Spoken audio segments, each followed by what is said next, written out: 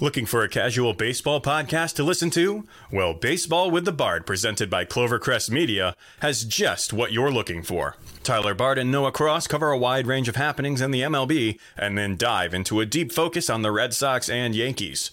Join us every Sunday at 11 a.m. Eastern Standard Time for your weekly dose of Baseball with the Bard. Thank you, Tyler and Noah. That's Baseball with the Bard every Sunday at 11. And there was a big baseball move that happened last week, but we'll get to that. But we got to start with the divisional round of the playoffs. And it all starts this weekend. It starts at Lambeau Field on Saturday afternoon at 4:30 as the Rams head to Green Bay to face the Packers. And this is going to be a very interesting game, in my opinion, here. I mean, the thing that the Rams coming in a little bit banged up. Aaron Donald's banged up with the ribs. He didn't practice yesterday. You got Jared Goff, who's banged up with the thumb. He seems to be progressing too, so he didn't start last week, but he's definitely going to start this week. And for this game, I have the Packers win to 24-16, and here's why. I think that the Rams will stay in this game. I think they'll have success in the run game with Cam Akers. I think that they'll move the ball a little bit. The problem, though, is I just don't think Jared Goff is 100%. And right now, the Packers' offense is better than the Seattle offense. The Seattle offense was very good in the first half of the year, but they really struggled in the second half of the season.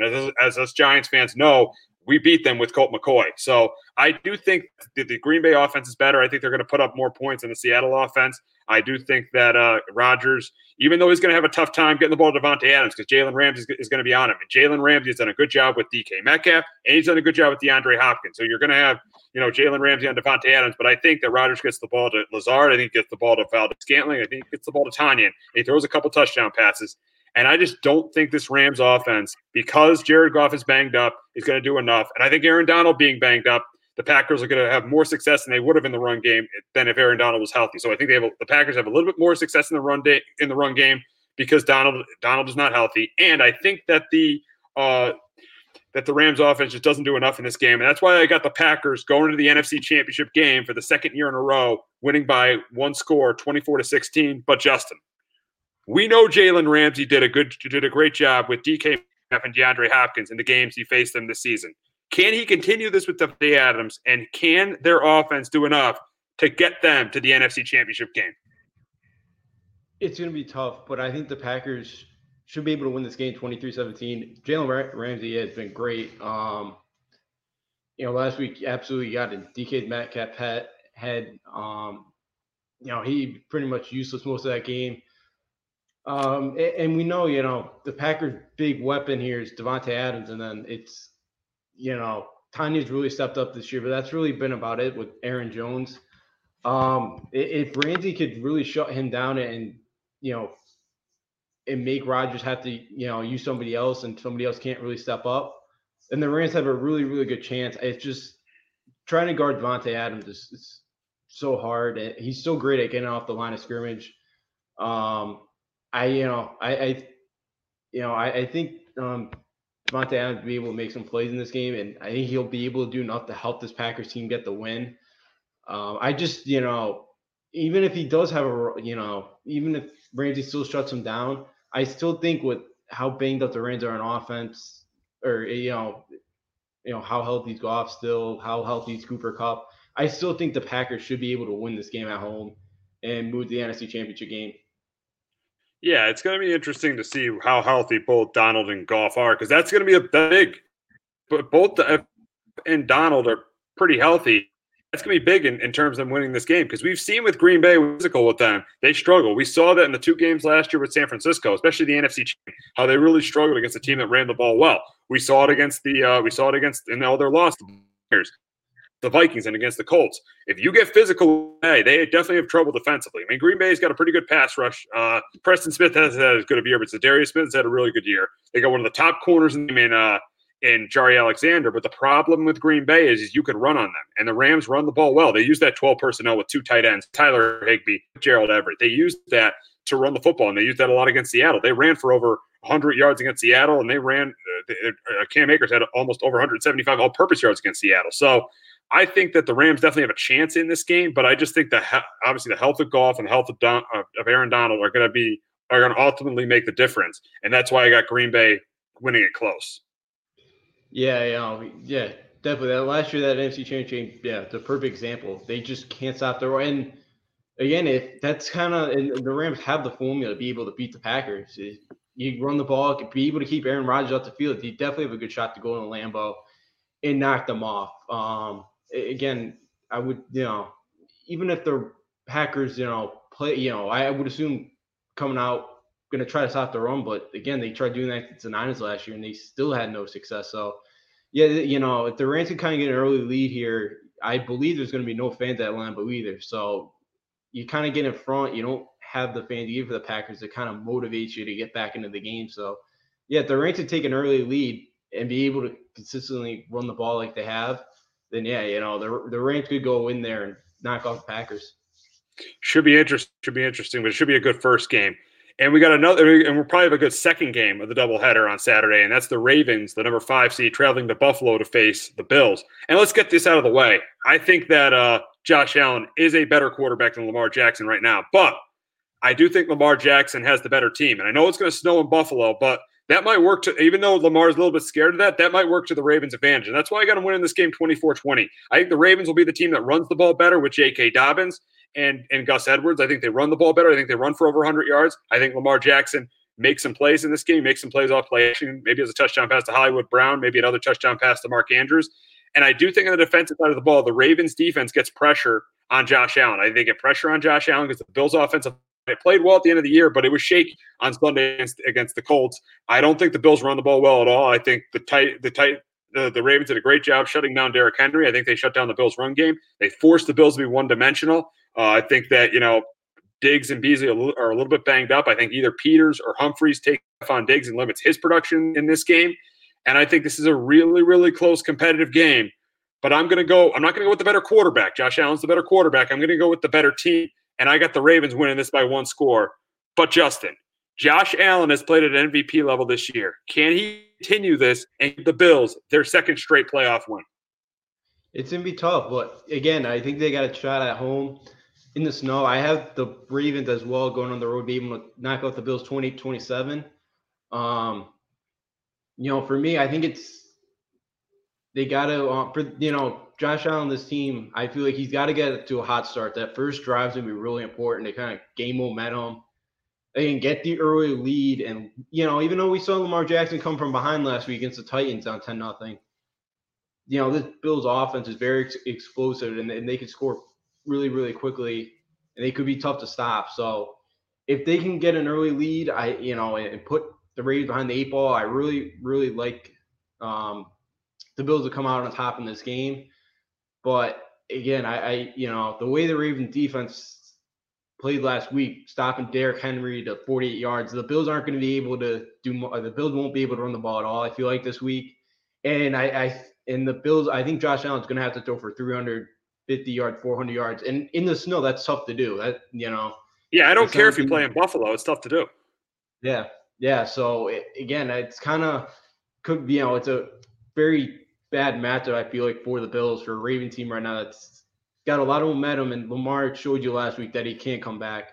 So that's why I feel like Baltimore is going to be able to win this game. But and I think it works snow too. I think it works in the Ravens' advantage because they're so much better run the football than the Bills are. So I'm going to take the Ravens to go on the road and get the win.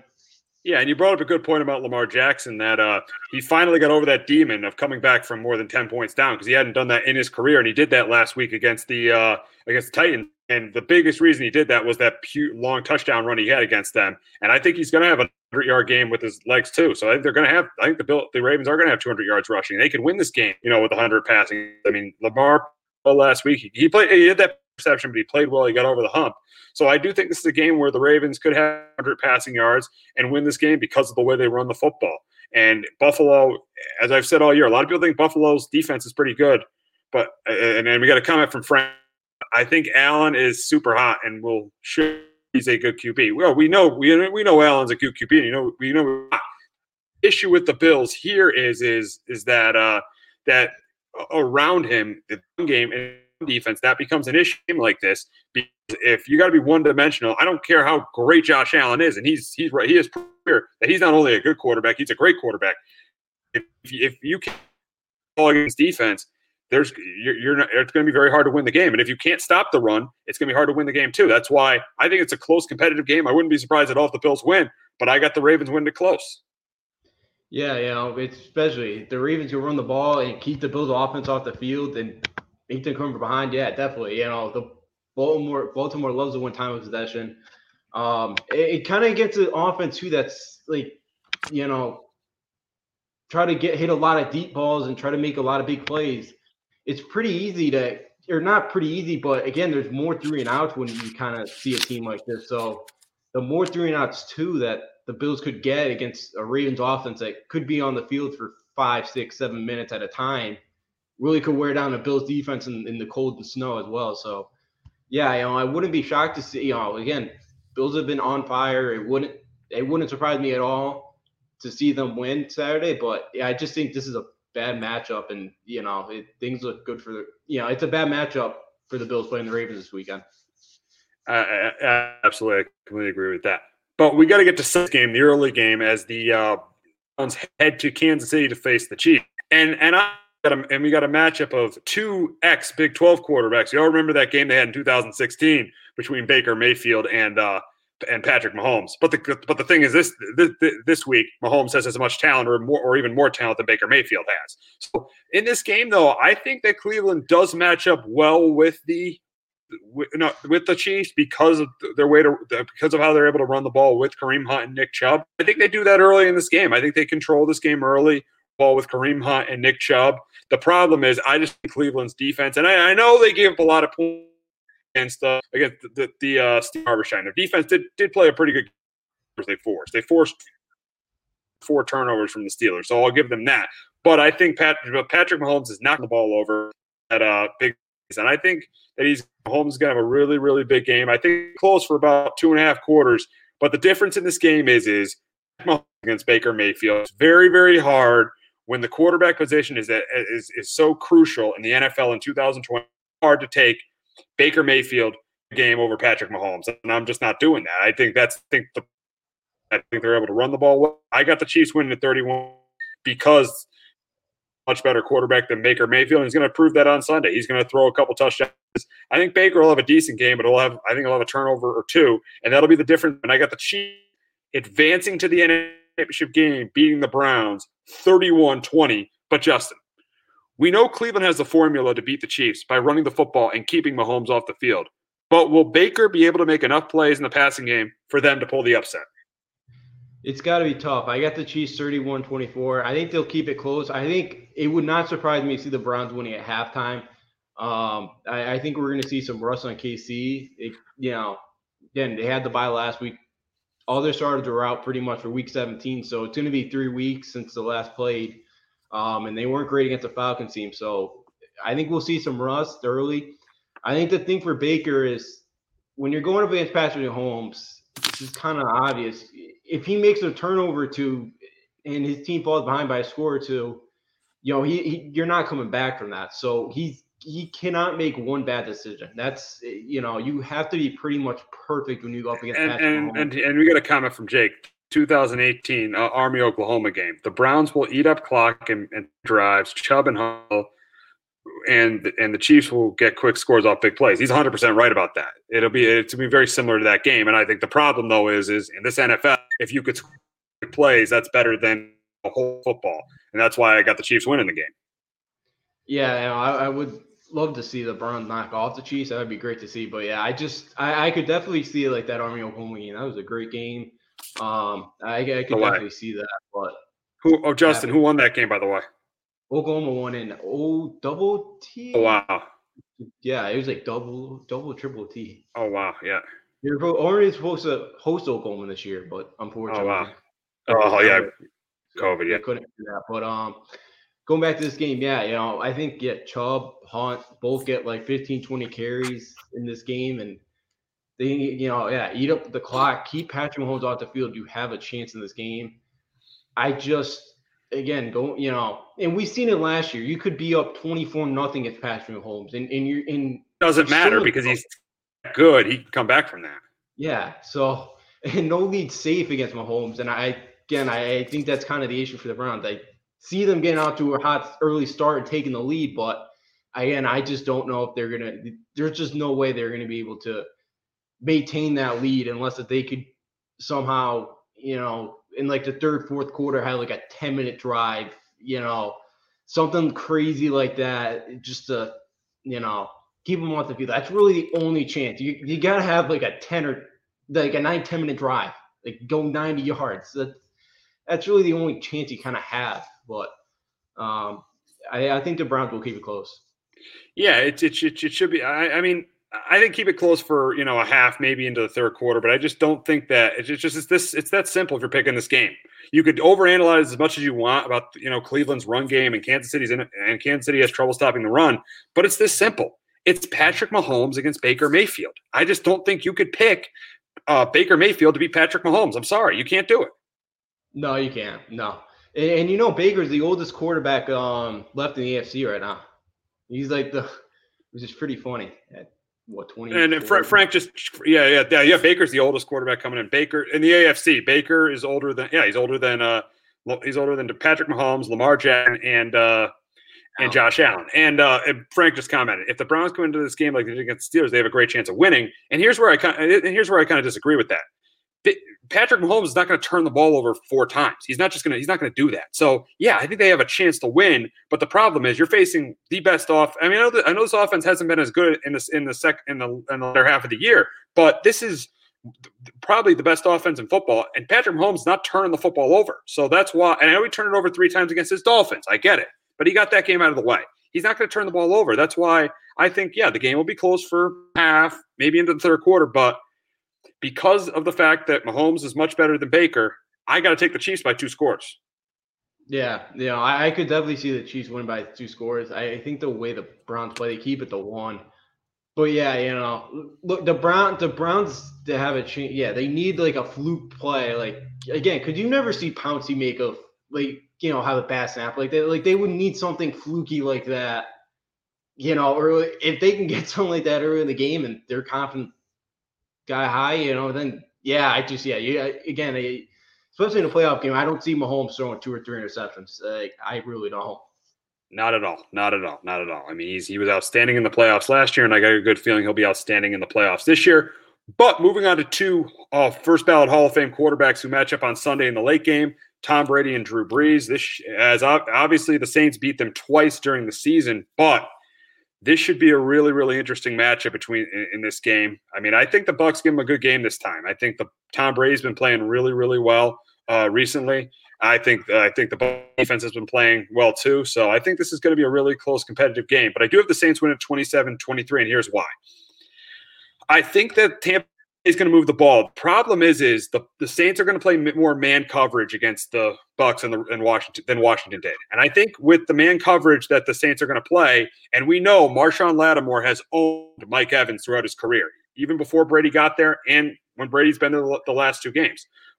Marshawn Lattimore owns Patrick Mahomes. So I think that, and we'll go back to the Cleveland game. And we'll go back to if Cleveland wins, are you guys going to eat your words? We absolutely will eat our words. We will admit next week on this show that we were wrong. I will admit that 100%. I will promise you that, Frank. I will admit if Cleveland wins this week, I will admit I was wrong. I will personally admit I was wrong. You could be listening next week, and I will admit right when we talk about the AFC Championship game, I will admit I was wrong if Cleveland wins. So that will happen next week, Frank. I promise you that.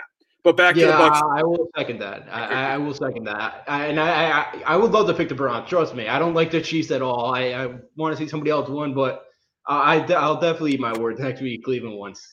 Yes. So back to the Bucs and the Saints, what we were talking about with why I got the Saints winning 27-23. I think Tampa's going to move the ball in this game. The issue, though, is they're not going to get – I don't think they're going to get a lot of rushing yards from Leonard Fournette. And one thing I do think is a big key is that the Saints are going to play a lot of man coverage. And Mike Evans owns Marshawn Lattimore owns Mike Evans. So that's going to be a matchup where the Bucs are going to have trouble. So I do think the Bucs are going to get down there, but they're going to kick field goals. And I do think the Saints are going to move the ball too. The Tampa Bay secondary gave up over 300 passing yards to Taylor Heineke. Drew Brees, yes, he doesn't push the ball down the field, but he will get the ball to Alvin Kamara. He will get the ball to Michael Thomas. So he will get the ball to those guys and Jared Cook. And I do think they move the ball too. And I think the difference in this game is going to be it's going to be really close. The Saints are going to they're going to score touchdowns, and the Bucs are going to kick field goals. The coaching is going to be a difference too. I feel like that the Saints, yes, Brady's the better quarterback, but the Saints have the better roster and the better coach. And I think their defense is going to make a stop when it counts to win this game. So I'm going to go with the team with the better roster and the better coach to beat the team with the better quarterback. And I got the Saints winning 27-23 over the Bucs to get to the NFC Championship game. But Justin, the Bucs have lost to the Saints twice this year. But Brady has been red hot over the last month. Can he continue this and get to his 9th conference championship game in 10 years? It's going to be tough. Obviously, he can do it out of anybody. I'm with you. I think it's coaching. I think Bruce Arians will not be able to get out of his own way with the game plan. And they're going to try to take some shots, which will not work against the Saints defense. And I think there could be a couple turnovers and just, because this Bucs team too, it's, there were some drives, especially last week against Washington, where they went down the field with no issues. And then the next series, it'll be a 3-and-out, and guys would be all looking around and Brady's yelling at somebody like they're lost. So, and against the Saints team that's a top 5 defense, they can't really have a drive like that. They got to be firing on all cylinders in the dome. I think it'd be tough for them. And I think, the Saints are going to be able to win this game. Brady or the Bucs this year are like 1-4 this year against like top 5 defenses. They've only averaged only over 320 yards of offense in those games. It's been a real struggle. They got to be able to run the ball more than 5 times. They got to be able to establish a run game this time. I know the Saints rush defense is great, but they got to be able to establish a running game. I wasn't too impressed with both these teams last week. The Saints beat a mediocre Bears team, and the Bucs had trouble putting away Washington. So I think at home, the Saints do take the Bucs again for a third time.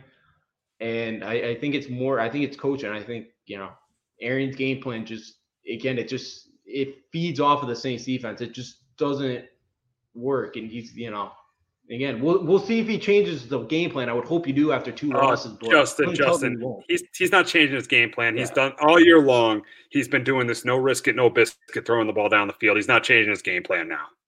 Yeah, again, you lost 2 times. Isn't it time to make adjustments? But again, that just means. Yeah, I would think so. Belichick would, but Arians is not going to. Yeah, and again, Brady's great, but football, it's not one guy can win you a game. You kind of need the coaching staff a part of it, and in play calling. Listen, Brady takes over the whole play calling, which I don't see happening either. But I don't know, but. Yeah, I would think you make adjustments, but we haven't seen it all year, and I think that's why they lose this game. Yeah, the last one.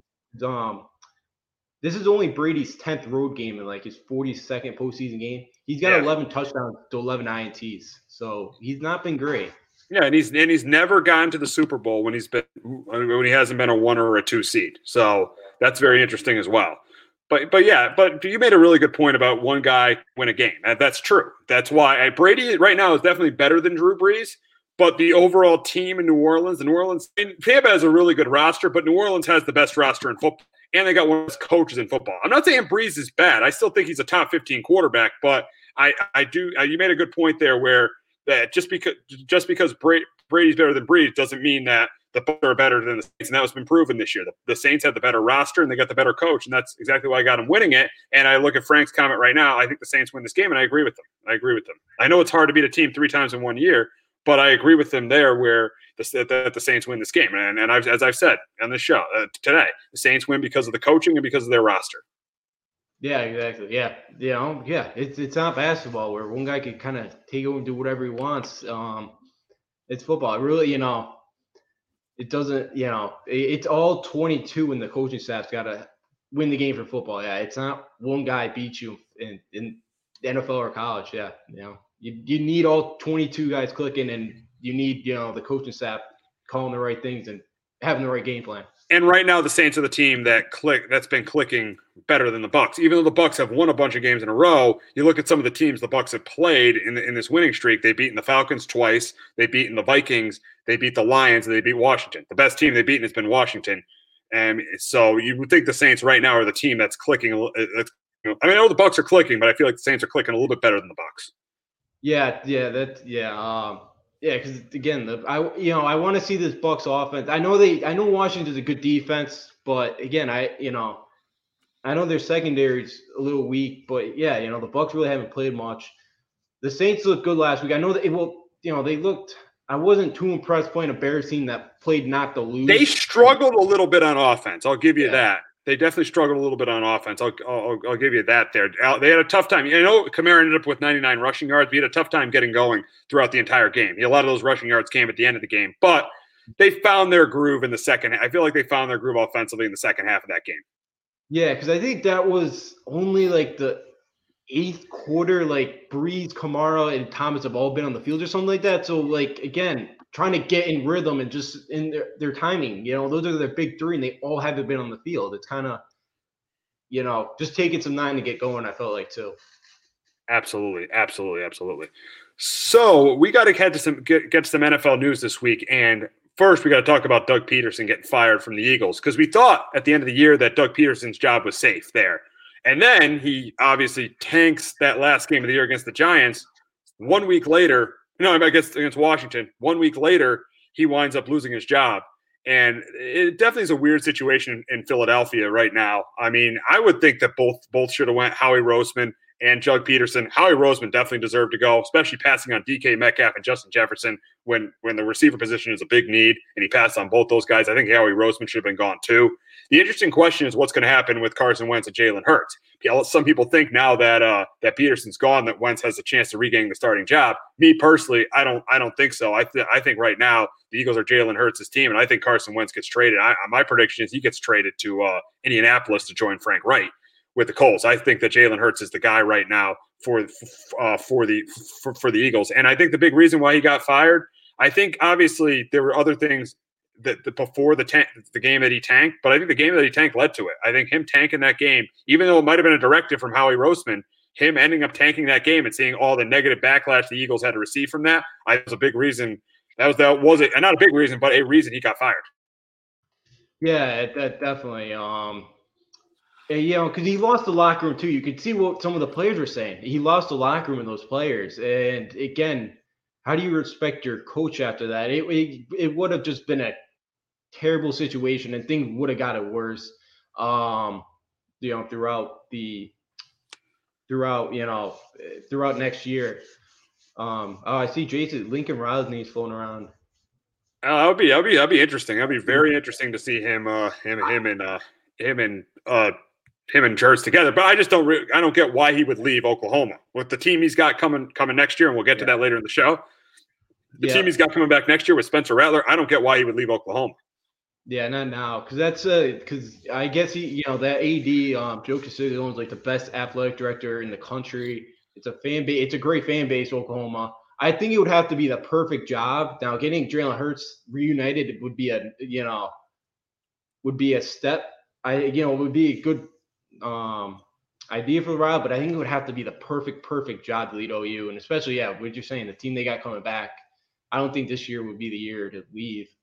But I think, Peterson lost that locker room, and I think next year would have been worse. I did hear too, I was reading something.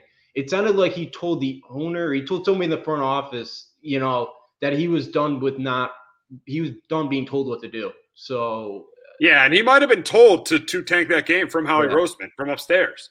But for some reason, the Eagle organization, which is why I think the Eagle organization right now is a joke, because if Howie Roseman told him to tank the game and he tanked it and made those decisions, and then Roseman keeps his job but he doesn't, that's weird to me.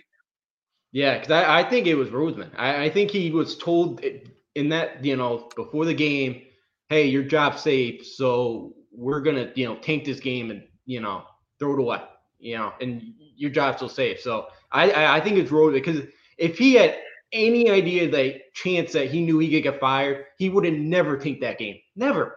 No.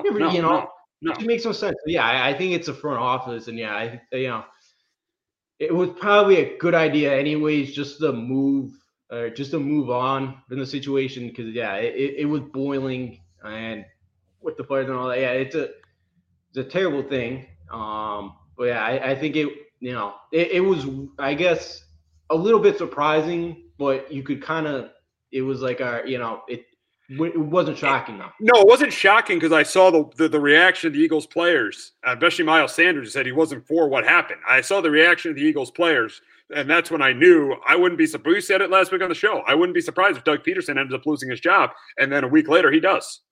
Yeah, because those players are unhappy, and I don't blame the players at all, because they're going out there, their job is to win the game, and your coaching staff and your front office want you to lose. And I think that was the big thing is how do the players actually respect him, and how do the players respect Peterson in that locker room next year, for what happened, I guess even the team, how do they even respect the front office for doing this? Like, yeah, that's why I feel like Roseman's got to go.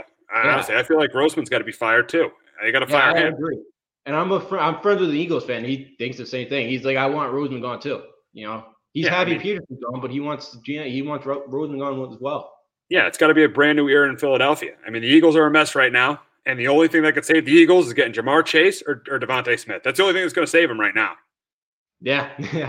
They need a big playmaker. They just need to just throw out the old and just bring in some new guys. Yeah, and just bring in a whole new front office to reset everything. Yeah, I agree. Just reset it all. Exactly. We'll do our last NFL story is going to be about Deshaun Watson, and obviously we talked about this a little bit last week. We hit on it when Nick Caserio was hired as the GM. He was unhappy in Houston. He's unhappy in Houston. He's very happy right now in Houston. Even Andre Johnson, one of the probably the greatest Texans player of all time, he's actually backing Deshaun Watson right now for being unhappy in Houston because of some of the decisions that are being made. I don't know if it was all hiring Caserio. I think it was the fact that he didn't have any – Watson didn't have any input on who the GM is. And you made a good point earlier in the show with Brady. This is not the NBA. You can't just have input on what's going to happen. And I know Deshaun Watson is a great player. He's a top 5 quarterback in this league, even though he went 4-12 this year. But you can't have – you can't just have input on what's going to happen. I think that's right. They don't give Watson any input. But the thing is he was unhappy with Caserio. I think the big reason he was because he wasn't notified about the hiring. And then now he's not notifying that Eric Bieniemy didn't get an interview. And I think he should be upset about that. I think Eric Bieniemy would be great with DeAndre Hopkins. I think that's a guy that DeAndre Hopkins wants. But yeah, it's just a mess of a situation in Houston right now. Part of it too is Caserio. I don't think this is as big of a story, but Caserio, you saw New England and big reason why Brady didn't resign him this year. It's because of the talent around him. And you saw the talent around Cam Newton and Watson seeing this and saying, this Patriots organization, the reason they were so great is because they had Bill Belichick and they had Tom Brady. The whole of the Patriots has been personnel. What was Caserio? He was the director of pro personnel with the Patriots. So Watson's thinking, oh no, here we go. We're gonna have our personnel is gonna be awful, and I'm gonna have to carry my team for the next 10 years. He does not want to do that. That's why right now he's about a trade, and I don't blame him.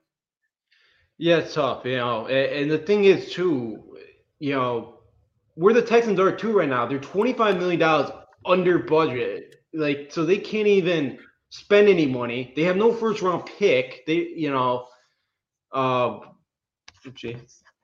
Yeah, he said that he found out on Twitter about it. Jay said a franchise quarterback will at least know what's going on. It's not that he didn't get to give his input. It's more that he found out on Twitter.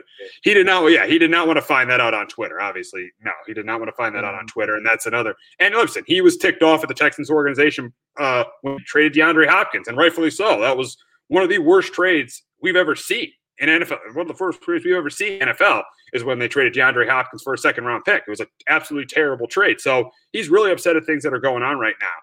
But looking at potential destinations for him, San Francisco would be a really good one. That would be a really good one for him. San Francisco, they would be a top team. New England, I don't know if they would be a top team because of the talent around him, but I would say that if he did go to New England, should definitely consider getting DeAndre Hopkins. Looking at where they are in the draft, they should really consider trading for DeAndre Hopkins because that would at least put them right with Miami. I don't know if it would make them better than Buffalo, but it would put them right with Miami.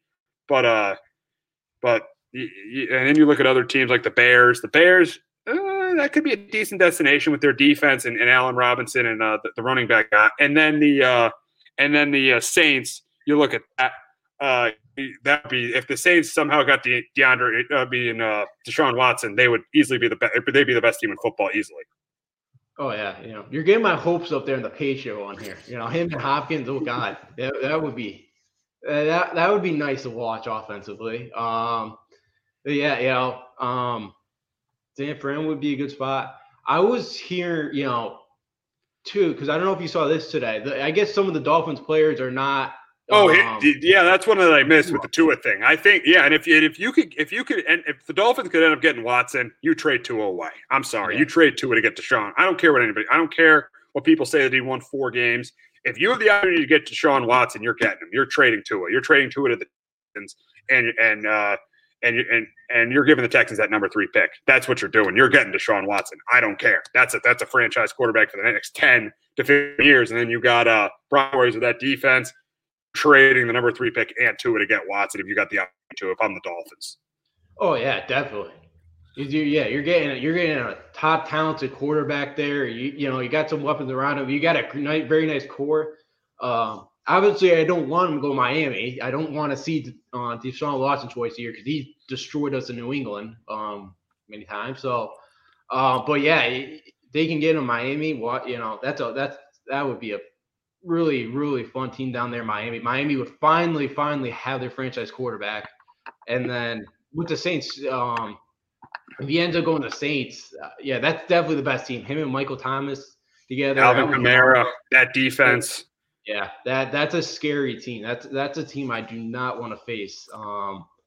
That would, and what like a step from Drew Brees or Sean Watson, like that's you're not going, Yeah, and it'd be interesting to see what Frank thinks about Watson going to the Dolphins. I mean, if would he get rid of Tua, or would he get rid of Tua in the number 3 pick and for Deshaun Watson? I think he would. I think anybody would do that. Anybody would, obviously, to have Deshaun Watson, anybody would do that. Oh yeah, I think I heard Steve Young interview the other day. He's like, I would, I'd do whatever you want to, or do whatever it takes to get Deshaun Watson, I'd do it. If he wants out of Houston, because he's top of the line quarterback. So yeah, I would think so. Watson is right there. And again, I know he threw for like the most passing yards. And look, he still had a good year. I know they're 4-12, but he still played well. It was, again, their defense stunk. He didn't have a ton of weapons, but they still put up some points. Even after they lost Will Fuller, they didn't really have anybody. They didn't even have a running game. Like those 4 wins are pretty much on him. And again, they had a little talent around them.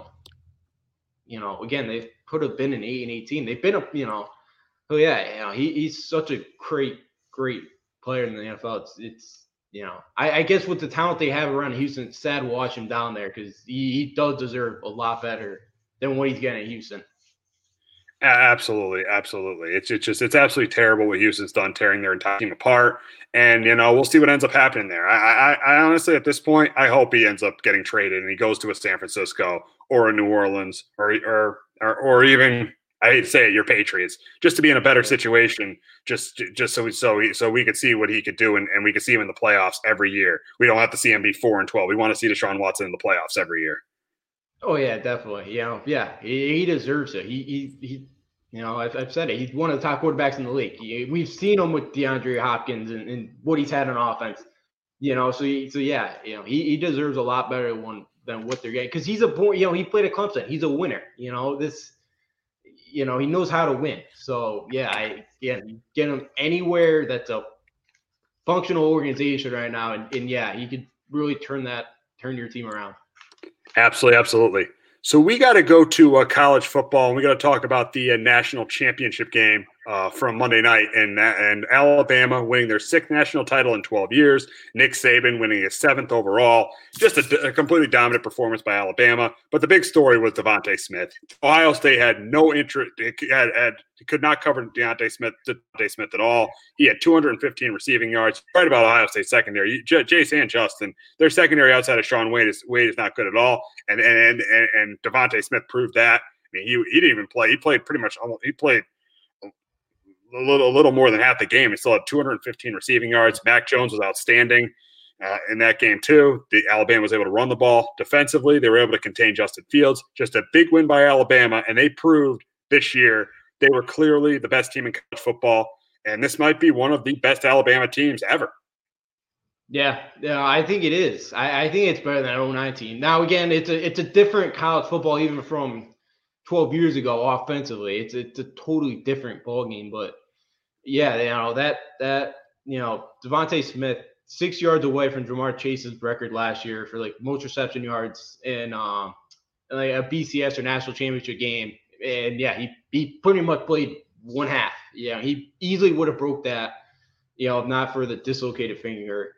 But yeah, it was just absolutely dominant, and that Alabama team was just head and shoulders above. Again, 30. I am so impressed Notre Dame held that team to 31 points. You talk about the secondary. Sean Wade had a really, really tough year, and it probably would have been better just to stick his name last year in the draft and going on last year instead of coming back this year, unfortunately for him. But yeah, that Alabama offense averaged 7.5 yards per play. They just did whatever they want. They just pretty much did whatever they want on offense. He could not tackle Najee Harris. He's going to be scary in the NFL because he's 6'2", 230, and he can catch. He's going to be fun. Whoever drafts him in the first round in April. So it was absolutely complete domination. Oh, you see, Fields was not healthy for the most part. Oh, that was obvious. Yeah, that was obvious. Yeah, it was. And even if it was a healthy Justin Fields, they still had no shot. No. This, it's often. It's just so tough to stop this offense for 60 minutes. It's just flat out impossible with everybody they have. Again, imagine, if Waddle was healthy. I didn't like how he was even in the field last night, but imagine Waddle was healthy all year. It's just scary. And and I guess too, that 2017 recruiting class, Mac Jones was like the third lowest rated guy. They had Najee Harris, they had Alex Leatherwood, Waddle, Ruggs, Judy, Moses. I think there's a couple other I'm missing. There's Jarek Wills. Like that 2017 recruiting class we had could go down as the greatest ever. It's just, they just had so much talent. And again, it's bad and good. There could be some more parity if you expanded the playoffs, I feel like, but I heard it was the lowest rated college football game since like 2004. So. Yeah, but I think the problem there is the game's just not competitive. These games are just the last 3 national championship games have not been competitive at all, and I think that's a real problem for the sport. Really, if you look at it, 5 of the last 6 semifinal games just have not been competitive either. I think there's been one competitive game in the college football playoff in 3 years, and that was that Clemson Ohio State semifinal game. I think it's really bad for the sport having all these games that are just not competitive at all. Yeah, hey, you're exactly right, and I think it's parity. Cincinnati, Georgia was the highest rated bowl game this year. Wow, people are interested in the group of 5. Yeah, you're getting there, Justin. You got a good point there, Justin. Even if they lose by 20, like again, people are just interested in watching them. I think it would be. It's again. I don't think they expand it to 2026 anyways. Like I think the contract runs through to 2026, which again. Things could get even worse because you got to expand it. You have to. Again, people are getting bored of this.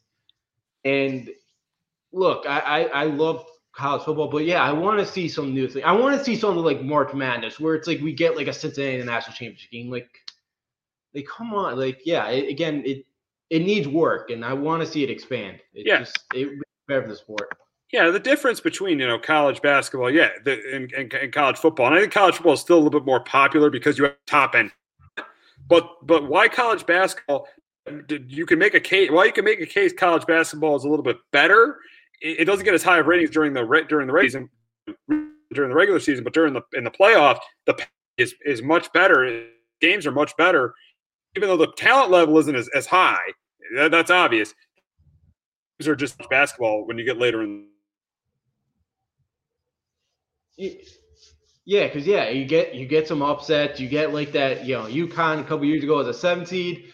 You get the UMBC one. Yeah, it's just you never know what could happen. And again, it's kind of obviously different football and basketball. Where basketball, again, one bad shooting night and you're eliminated. But football, it's like there's a reason Alabama hasn't lost to an unranked team since 2007. Like since Saban's first against like Louisiana Monroe.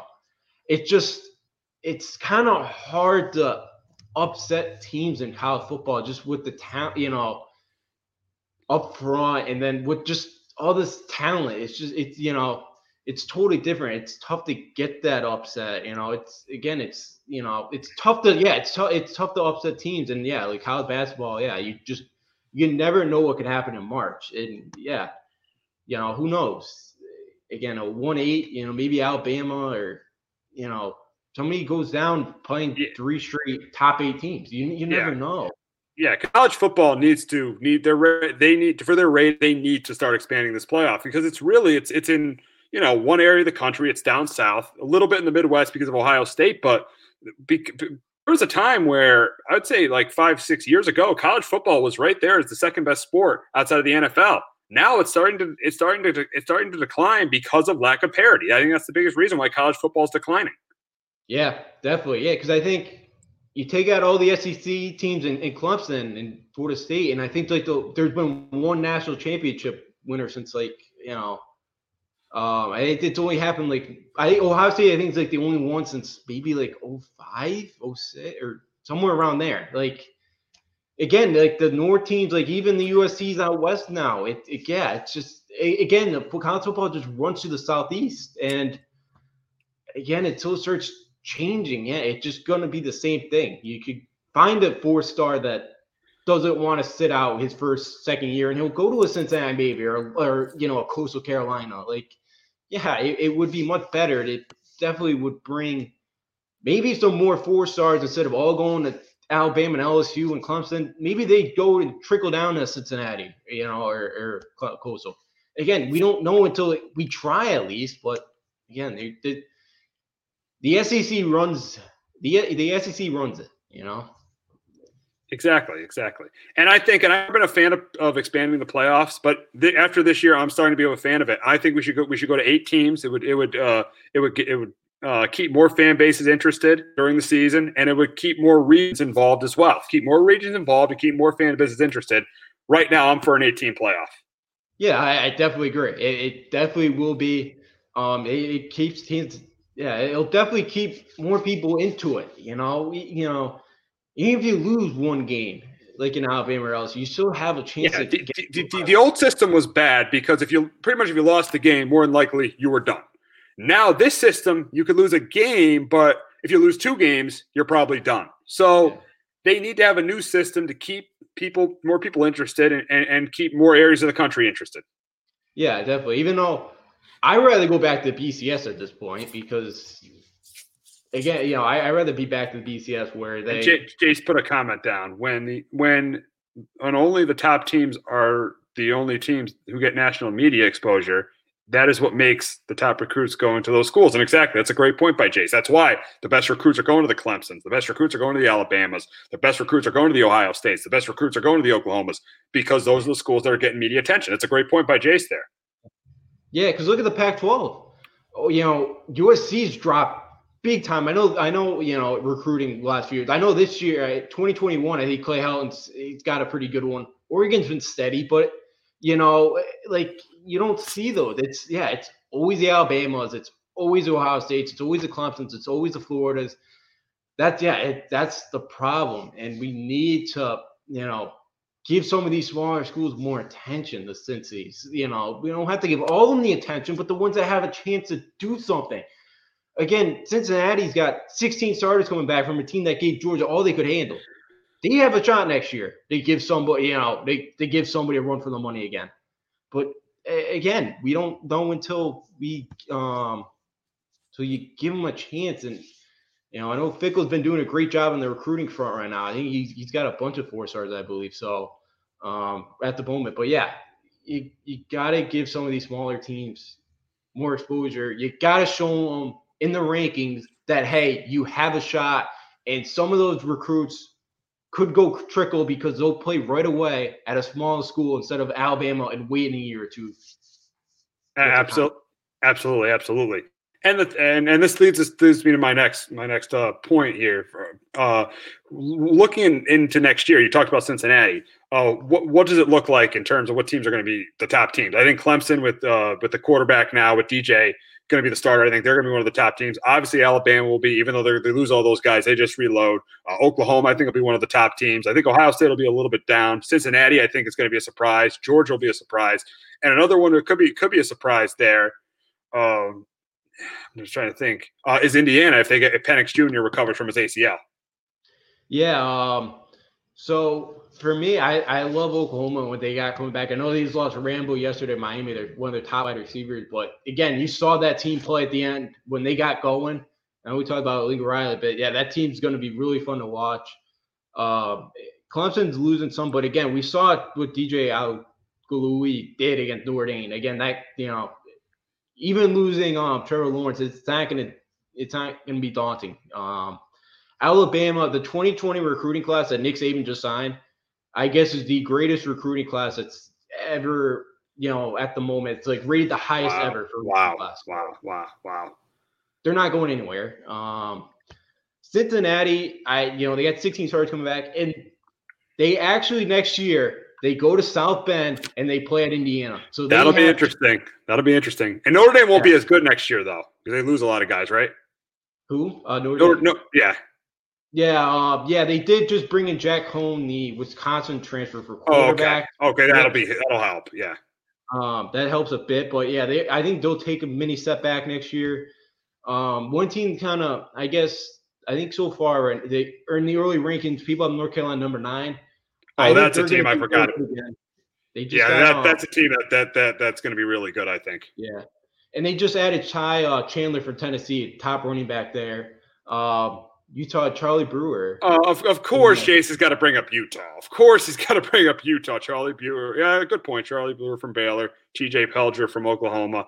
Look out for them in the backfield. Yeah, of course. George Chase has got to bring up his Utes. He's got to bring up his Utes. USC's going to be tough to beat next year. Slovis, and they got, they're going to be good again. And then, kind of the last point, Oklahoma too. They get Kenny Brooks back, that 1,000-yard rusher for 2019's back for sitting out this year. So okay, that will help out too. But yeah, Georgia, it's going to be right there again. Alabama, Ohio State. I know they're getting like the top pass rusher too in the class. I guess we know they're known for pass rushers with the Bosa brothers and Chase Young.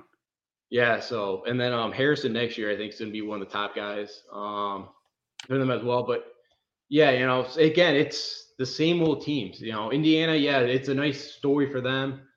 Actually, you just brought up Miami. Yeah. Because I do love Jake brought up Miami with D'Eriq King, because I love the offensive coordinator Reed Lashley, especially when he was at UConn. UConn offense scored like 24 points a game that year. Again, they didn't give up 40 points a game. Who knows? I really do like him. And getting Christian Rambo yesterday, Oklahoma's top wide receiver, I definitely could see Miami.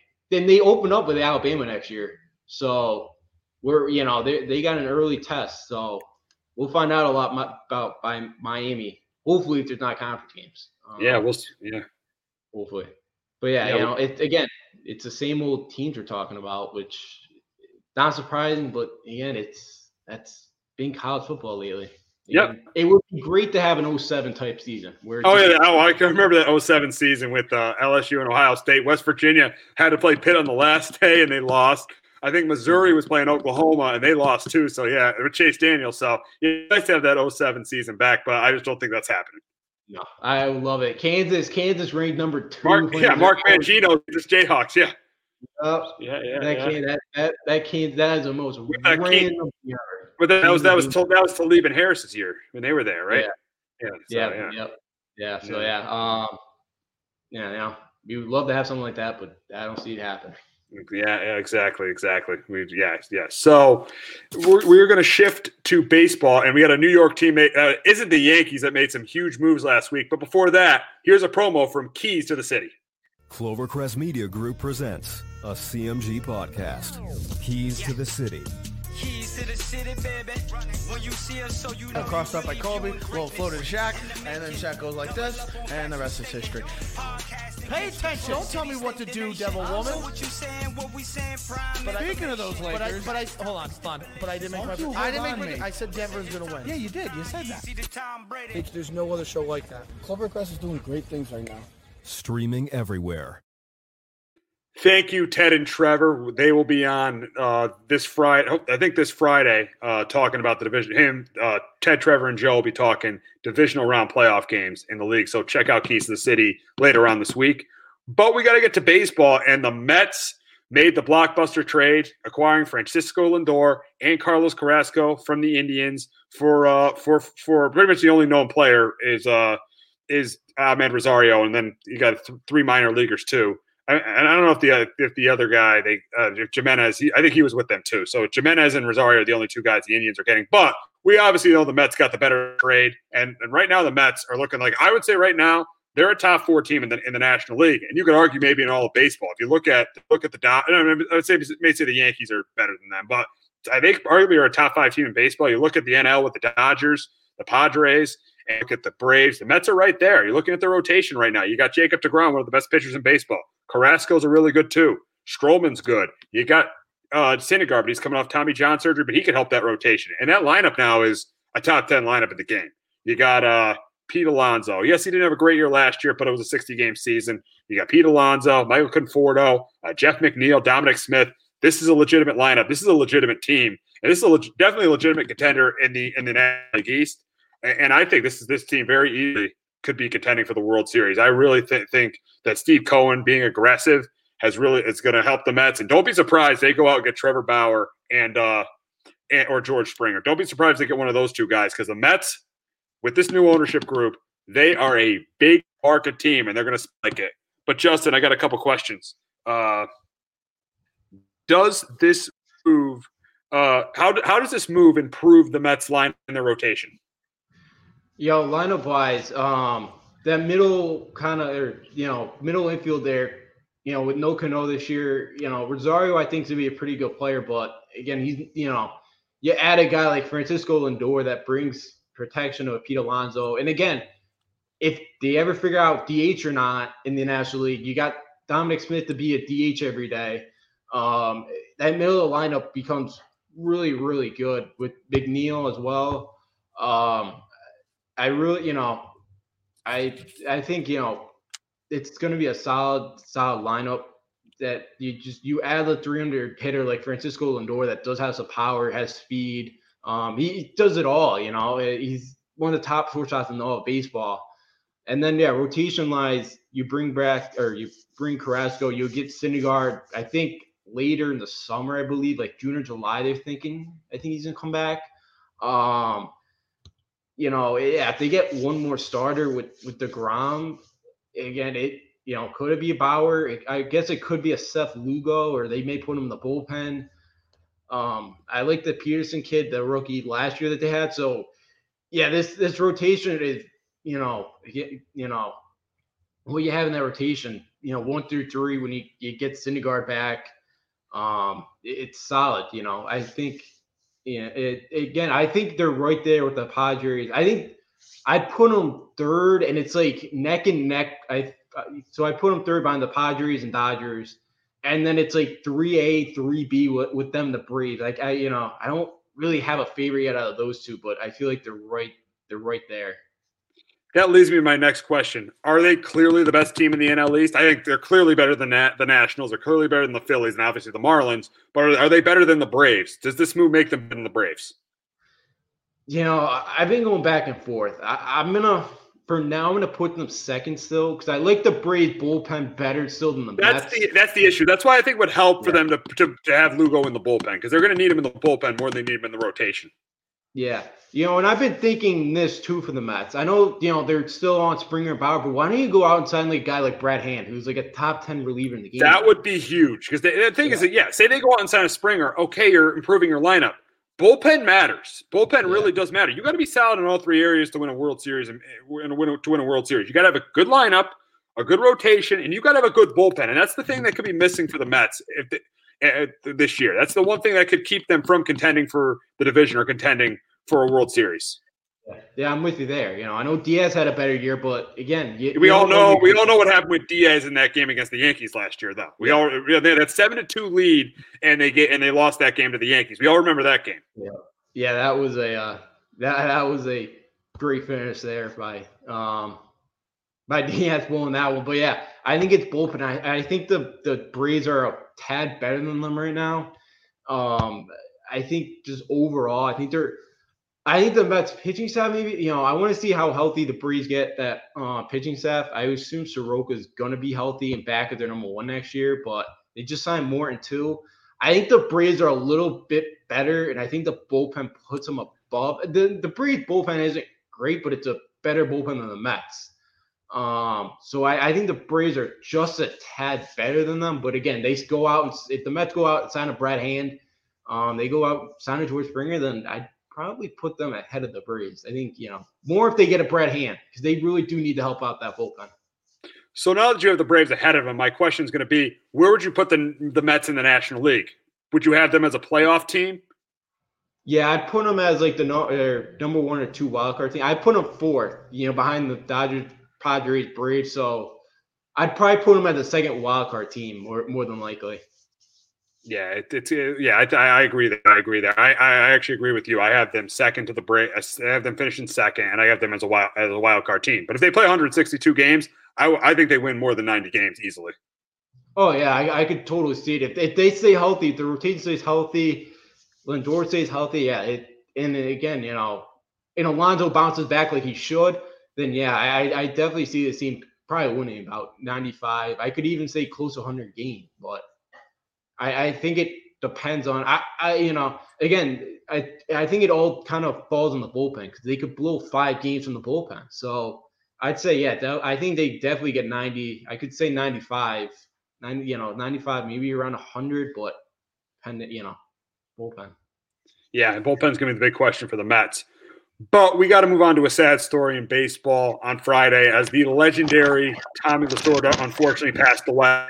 Obviously, we know Tommy Lasorda, manager of the Dodgers for 21 years, from 1976 to 1996, led them to the World Series in 1977, 1978, 1981, and 1988. So he led the Dodgers to the World Series 4 times. Won the World Series led them to the World Series 4 times. Yeah, 77, 78, 81, and 88.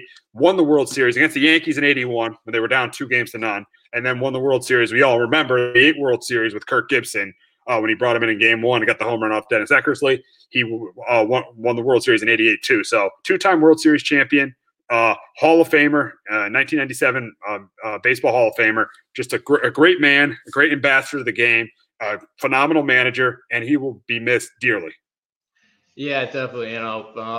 Dodger, he bled Dodger blue forever. And I saw it too. He's been part of the Dodgers organization for like 71 years. I guess he was in the stands for when they won the World Series this year, which is pretty nice for him to be able to attend the World Series. Yeah, but he's one of the best. You don't see managers hang around for 21 years anymore. He did an incredible job there. Won the Olympic gold medal in 2000, won the World Baseball Classic in 2000, coaching Team USA. So, yeah, he's one of the best. Won 5 World Series. The guy just loved the Dodgers, loved everything about it. So, yeah, such a great manager, one of the best. And, yeah, sad to lose him. Yeah, to me, he was the face of the Dodgers. To me, he was the face of that franchise. I mean, he was the manager for so many years. He was popular. He was such a good guy. To me, he was the face of the organization. Yeah. Yeah, you talk, non-player, definitely. I definitely, put Tommy Lasorda, as the face of the Dodgers. You know, what he did for that franchise for so many years. Just again, they're still a top of the low baseball team now, clearly, but for 20 years of for what he did for that organization, and just because it's a tough play, LA, it's tough, but again, they get through it. And just it was did an unbelievable job with the Dodgers, winning 4 titles in 20 years. Absolutely, absolutely. Just a great man, and he will be missed. But we got to shift over to the NBA, and in the NBA, we got to start with the COVID issues in the NBA. I mean, 3 games that are postponed tonight with the Magic and the Celtics, the Hawks and the Hawks and Suns, and the Jazz and the Wizards. So that's 3 games that have been postponed tonight. A total of 7 games overall have been postponed. 6, and I think the last 4 days have been postponed. The issues you've had teams like the Celtics, obviously the Heat, the Sixers, the Mavs, and the Wizards and Bulls all dealing with these issues. You look at the Celtics; they've had 3 games in a row postponed because of COVID issues. So thinking of it right now, I think the league did a good job yesterday. Tightening up the restrictions for players and not having guests in hotel rooms and everything. But I think that the NBA could be in a little bit of trouble right now. And I know it would have been hard to put a bubble together, but maybe they could have started the season maybe mid-January and played it in a bubble, because I think we're going to continue to see these problems go on, and we're probably going to see these problems go on in the NHL too as they start tonight. So both leagues not having a bubble are definitely going. I think it's definitely going to hurt them, and I don't think the NBA is going to play. Certain teams aren't going to play 72 games, and I don't think certain NHL teams are going to play 56 games. Yeah, it's they're starting to run a problem in the NBA right now. It's now, it's good they tightened up all the protocols and all that, but why did they allow guests in hotel rooms before that makes no sense at all. That makes no sense, and that's why. Now, part of me says, because I know the players didn't like it down in the bubble, so not having the families and all that, but I know they probably didn't want to go back to the bubble and all that. But the bubble worked. The bubble worked. That's the thing. Yeah. Again, if you want to get through it, I think, until the vaccination and everybody gets the vaccine and all that, it's going to be tough. It's just, again, certain places it's higher, and again, it's higher percentage of people tested positive and all that, and again, we're. And it's not like the NFL too, where it's like you can lose 10 guys, but you still have 50. It's if you don't have 8 eligible players, you can't play the game. Yeah, so you lose, and you can't call up guys from the G League because I think they're quarantining right now, getting ready for their bubble down in Orlando. So exactly, yeah. Not like you can call guys up either. So you lose 4 or 5 guys. Yeah, you're in trouble, and then injuries too. It's going to be tough. I know the NBA said they're going to play through it, like the NFL, but again, it's going to be random. It's going to be, because I credit baseball because they all got to pretty much the 60 games. That's not going to happen in the NBA, or probably not even in the NHL, like the Celtics, they haven't played in 3 games. Who knows? And you can't make them play 3-4 straight days in a row. You can't, even though they're probably going to make most of the games up in the back half of the season, because they haven't done the schedule yet for the NBA in the back half.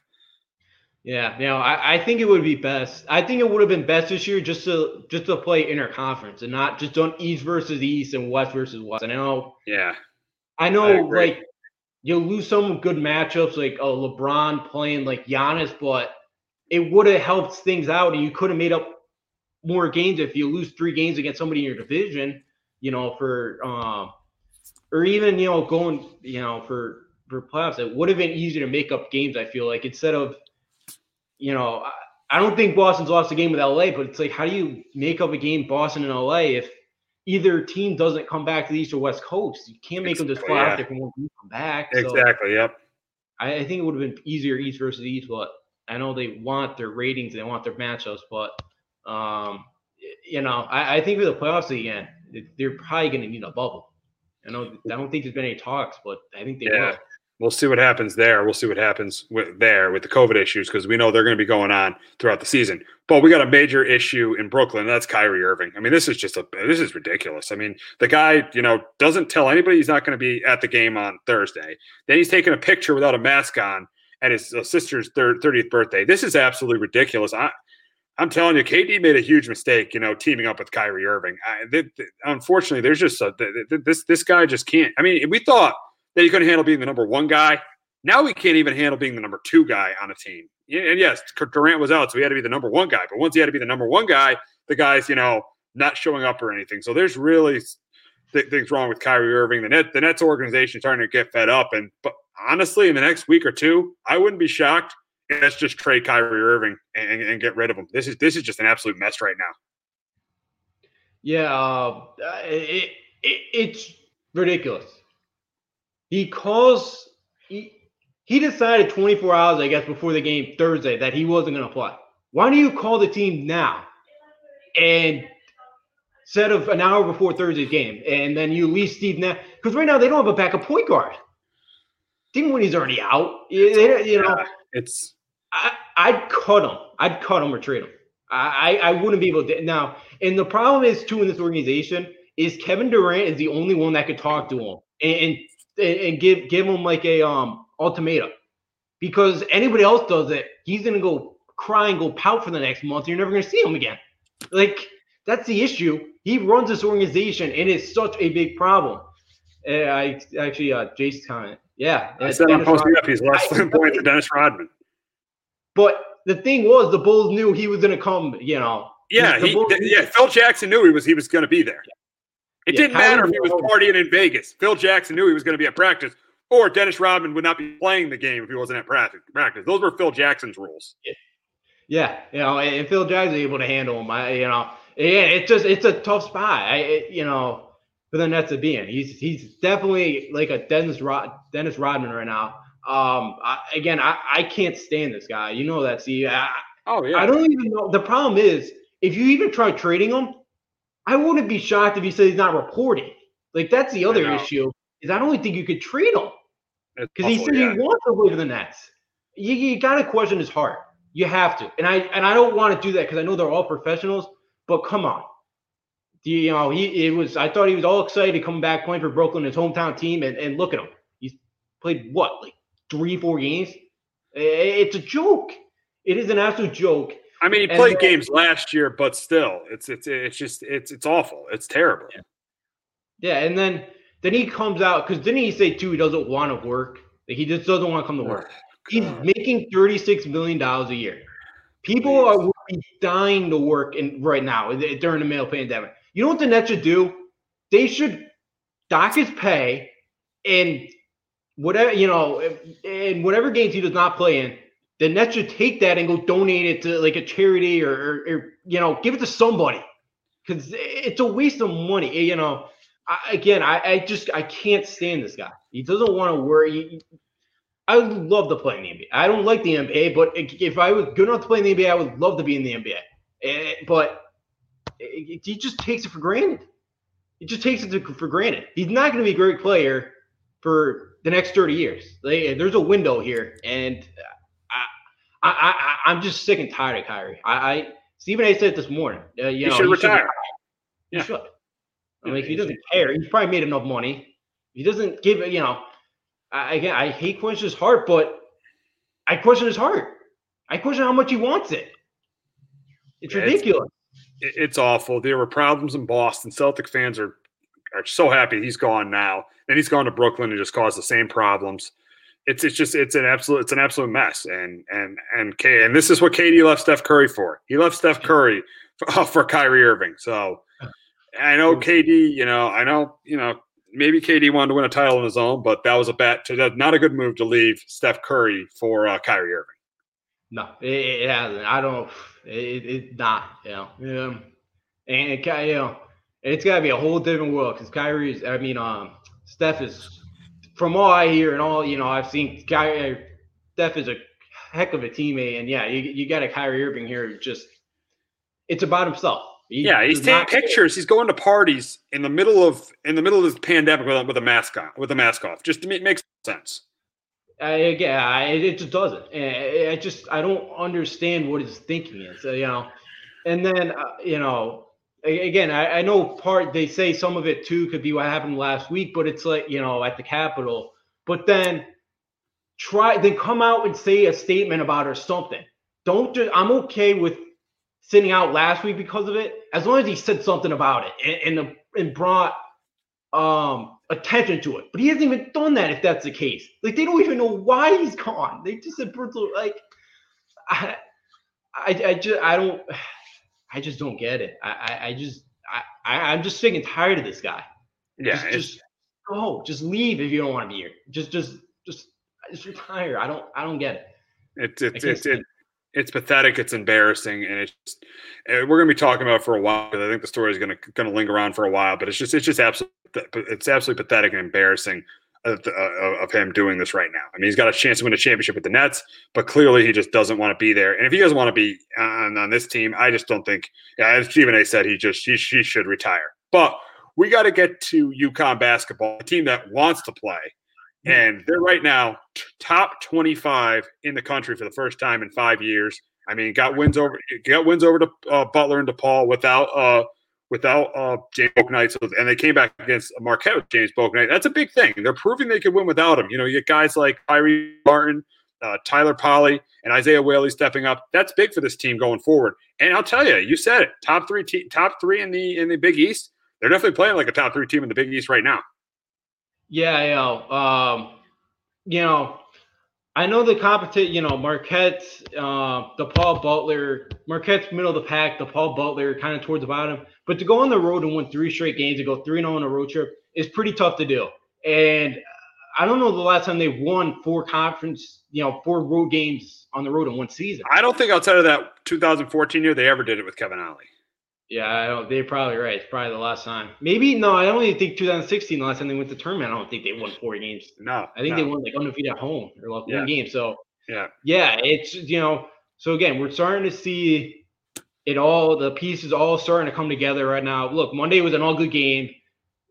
Saturday to Monday on the road, it's tough. I miss those big Monday games. I do. But it was ugly on both sides, but they found a way to win without Bouknight, and I think that's the big thing. Is you come home here, again, and it probably plays against Creighton. You're still undefeated here, and you're probably closer to being a top 10 team right now. It's the first time in 4 years since Wagner beat them in the opener, like 2016, I believe. Yeah, it was 16. Yeah. I remember those 2 games at Northeastern. But yeah, they're playing well. And it's just, the consistency, without Bouknight, I think I said it last week. Martin could be that second scorer one night. It could be Polley. It could be a Whaley. If Gabney can get it going, I think Gabney could give you double digits a night. So it could, it could be anybody that could step up on this team. This team has a lot of weapons that can beat you day in and day out. Oh, absolutely. Yeah. When you have those 4 guys, Whaley, Martin, Bouknight, and Polley, I think, this team could, I'm telling you, they could be maybe a 4 or 5 seed in the tournament. And they could make a run with that. You never know in college basketball. There's so much parity in college basketball. It's not crazy to think that this team can make a run, because last year they started to turn things around. You saw Hurley turning things around last year. Unfortunately, they didn't get a shot to play in the NIT due to the pandemic, but the team can make a run this year. I'm confident with this team. I am confident with this team. This is the best I've felt about UConn basketball. I wouldn't even say 2016. I would probably say 2014. Yeah, that definitely. 2014, I remember leaving senior night, and Kevin Ollie went on the mic and said, we're bringing back a national title. And I remember there, like, me and that talking, like, there's no way. I wasn't even win one. But I feel great about this team. It's been years since I felt like this team actually has a shot to make it. Yeah, and parity. It's pretty much wide open. Besides Gonzaga, Michigan, and Texas right now are 3. Are head and shoulders above. Yeah, I saw Michigan last night. They are really good. Oh yeah, Juwan Howard, man. I didn't think he'd elevate what John Beilein has, but he has. And but I definitely could see as a 4 or 5 seed. Again, they could make a run in the second weekend of the tournament. They have the depth too. That's the thing, and they have a guy like James Bouknight that he's got that UConn guard mentality. He's got that, he will do what it takes. And more, that Shabazz had, that Kemba had. Yeah, yep. Those guys that Ben Gordon had, El-Amin had, yes. Yeah. So, we've seen it in him. So, yeah, I think this team does have a shot. It's, I think with the more and more they start playing, the more and more rhythm they get. I guess it's a blessing in disguise that Friday's game against Nova got canceled because Monday you start another 3 games in a week. So I think it's a blessing in disguise. You get the full week, you get Bouknight healthy and all that. So I think they're in a good spot right now. I know that it's going to start getting tougher soon. You can't keep booting Nova, and you still got Creighton coming up. But I like where they are, and I like how they're beating the teams that they should beat. And that's been a struggle for them, I feel like, the last few years is there's been some games where they should have won and they could not find a way to get the wins, and they're starting to be able to do that now. Absolutely. It's nice to see UConn go off to the 7-1 start. There was some sad news in the UConn community on Sunday, as unfortunately at 91, D. Rowe passed away. He was the UConn basketball coach from 1969 to 1977. I led them to the Sweet 16 in 1975. Justin, you're pretty big on UConn history, so you could pretty much tell us what – I know Calhoun meant a ton to UConn, but what did D. Rowe mean to UConn? D. Rowe meant a lot. His first year he came in at 69. The year before they were 5-19. He came in and got it 19-14. They won that I forgot what they called it. It's like the hold the ball game or something. They beat Rhode Island 35-32. They held the ball for like 7 minutes. Hold the ball. Yeah. You could do that before the shot clock days. Yeah, the old days. I can't imagine how you watch that, but I couldn't. But and then he said the next year, like I should have retired after that year. I should, because I risen expectations that high. But in the late, towards the end, I think like 73, 74, he got him back into the tournament. They started to kind of, get consistency what they had with Hugh Greer back in the 60s, and they felt good and ended up retiring in 77.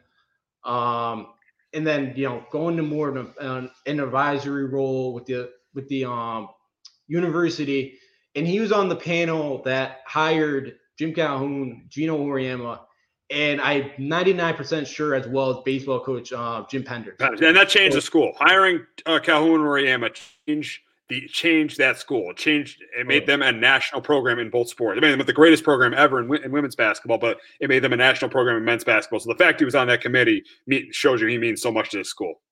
Oh, yeah, his personal relationship with Dave Gavitt, who started the Big East, got them into the Big East. He was actually supposed to be on Dave Gavitt's staff when he coached the 1980 Olympic team in Moscow, but but U.S. didn't go that year because of the protests. They were protesting it, so he actually got a spot in 2012. I guess Gino brought him over as an ambassador, I believe. He got him to D-Row to go over there, but and he was a big part as well of building Gamble, of getting funding into the program. So he was big into building Gamble Pavilion. Big in, as I said, getting them into the Big East. So yeah, without D-Row, who knows where this UConn program is right now? Like even the baseball program with Coach Penders, that it's tough in big college baseball to be good at every single season in the Northeast. And Penders has done that. They've just built a brand new, beautiful baseball facility up there. So yeah, he's hired 3 of the best coaches in UConn history. And a lot of the former players you could see too on social media the other day. Just anybody who stepped on this campus, he loved and he had a great relationship with. And I remember, not so much XO anymore, but Gamble every game, at least once or twice a game, they'd show him on the video screen, and he always get a nice hand. Like, he was so important to where UConn is now, and it's, you don't even want to imagine without all of his support where they would be right now, because It'd probably be a whole different thing.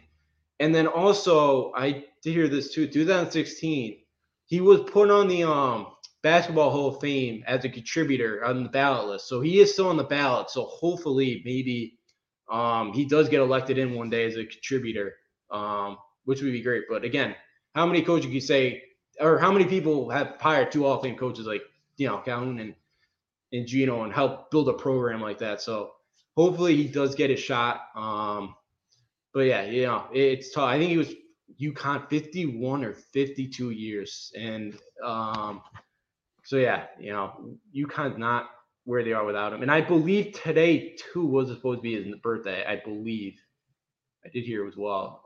So a guy, he just loved UConn basketball. He just loved all UConn.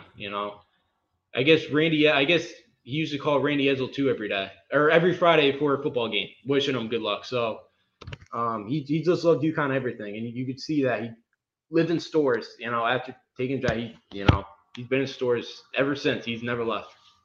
Yeah, he will be missed. He will be missed. Unfortunately, D-Row passed the age of 91 on Sunday. But that's going to wrap it up on Sports Talk with R&J. For Jason Garcia, our producer, did a great job today. Justin D'Onofrio and Steve Risser. I'm Steve Risser. We'll be back next week previewing the conference championship games in the NFL. Have a great weekend, everybody. Looking for a casual baseball podcast to listen to? Well, Baseball with the Bard, presented by Clovercrest Media, has just what you're looking for. Tyler Bard and Noah Cross cover a wide range of happenings in the MLB and then dive into a deep focus on the Red Sox and Yankees. Join us every Sunday at 11 a.m. Eastern Standard Time for your weekly dose of Baseball with the Bard.